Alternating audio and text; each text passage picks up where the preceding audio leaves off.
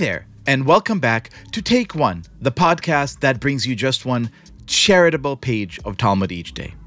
But are we being charitable to our friends, the animals? That's the question today's page, Bava 19, is truly asking. But before we get to it, here is one grim statistic.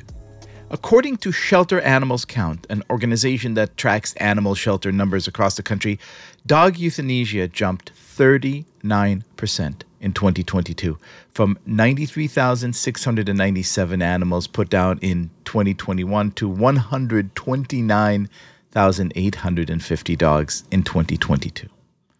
The reason for that is as simple as it is sad. Fewer and fewer Americans are looking to take in an animal as a companion. Which, I'll be honest, makes absolutely no sense to me. I'm very lucky to have never gone for any substantial period of time in my life without a furry friend by my side. As I record this, Lila, a shelter rescue from Dallas, is dozing nearby, waiting for me to hurry up and pet her. As those of us who've had animals know, the pleasures, the privileges really, of pet ownership are immense and immeasurable. So why are so many of us turning away from the life-saving habit of adopting a pet? And I mean life-saving as in saving both the pet's life, but also ours, because life without animals truly isn't really life at all. To answer this complicated question, let's turn back to the Talmud. Have a listen. And in the case of a cow that ate barley, although this is not normally a food that a cow would eat, or in the case of a donkey that ate vetches, i.e. legumes, which are usually fed to cows but not to donkeys, or in the case of a dog that licked oil, or a pig that ate meat, the owner of the animal must pay the full cost of the damage. Although these animals do not ordinarily consume these items, doing so is not a significant deviation from the animal's typical behavior. Rav Papa said, "Now that you said that eating anything that is not typical for an animal to eat, but it eats it under duress, is considered an ordinary act of eating, it can be deduced that in the case of a cat that eats dates or a donkey that is eating fish, the owner must pay the full cost of the damages, despite the fact that these animals do not ordinarily eat these items."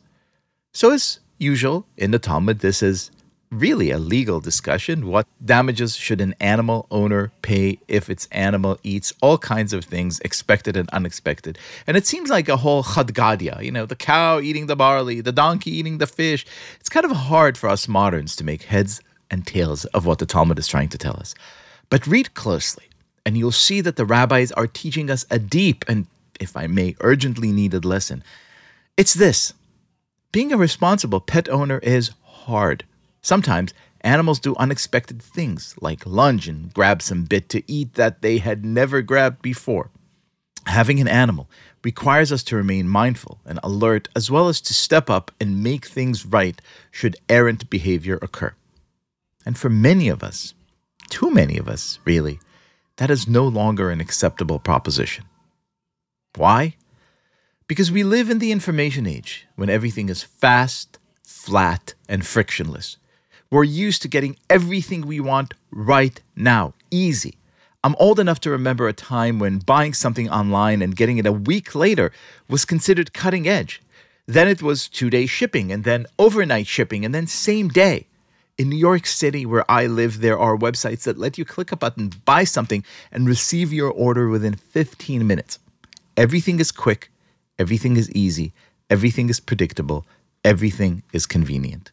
And animals, God bless them, they're not any of these things. In fact, they're the opposite. The other day, Lila, for example, again, sweet little thing that she is, ate something illicit, and hours later, around 2 a.m, started whining for an emergency bathroom break outside. So my wife got up and walked her, which was neither convenient nor predictable nor particularly joyful. But that's just what you do when you have a dog. And doing it, living with the sort of unexpected behavior that the rabbis talk about at such great length today, isn't a downside, something annoying to put up with. It's a feature, not a bug, a trait designed to teach you one of life's most profound lessons. Nothing worth doing is easy. No relationship worth having is predictable. No meaningful investment is without its odd twists and turns. The beast that ruins your night because she thieved some snack that upset her stomach is the same beast that the next afternoon jumps in you with such absolute exuberance when you return home because she's just that happy to see you. This, in other words, is love. There's no telling where it goes, and it takes a lot of work, but man, is it worth the effort. So listen, there's time yet before the end of the year. Time to make sure our homeless pets have a much better year than they've ever had. If you're looking at your sofa right now and see nothing but pillows, there's a shelter nearby that would be only too happy to correct this and put a lovely cat or dog right there where they belong.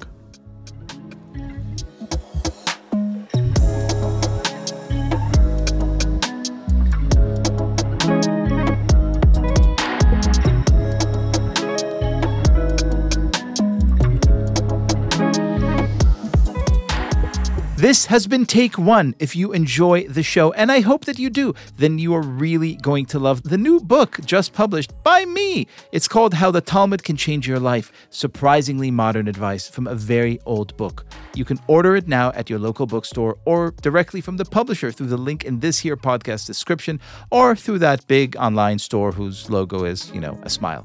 As always, please go rate and review Take One on Apple Podcasts or wherever you listen to podcasts. You could get your Take One t-shirts and mugs and other swag at tabletstudios.com, and you can subscribe to our weekly newsletter at tabletm.ag/Take One newsletter. Take One is a Tablet Studios production. The show is hosted by me, Leah Leibowitz, and is produced and edited by Daron Ruskay, Quinn Waller, and Ellie Blyer. Our team also includes Stephanie Butnick, Josh Cross, Robert Scaramuccia, Courtney Hazlett, and Tanya Singer. For more information, go to tabletmag.com/takeone or email us at takeone@tabletmag.com. I hope we have made your day a little more Talmudic.